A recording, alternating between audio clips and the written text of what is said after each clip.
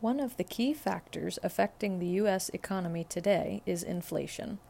Americans are seeing price increases and capacity constraints across the country, as well as a lack of workers filling entry-level and service positions.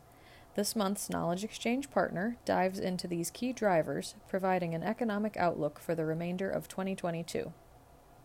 In the second article, you'll read an outlook on maple syrup production for the U.S. from Mark Cannella, an Extension Associate Professor at the University of Vermont. For more information, visit farmcrediteast.com.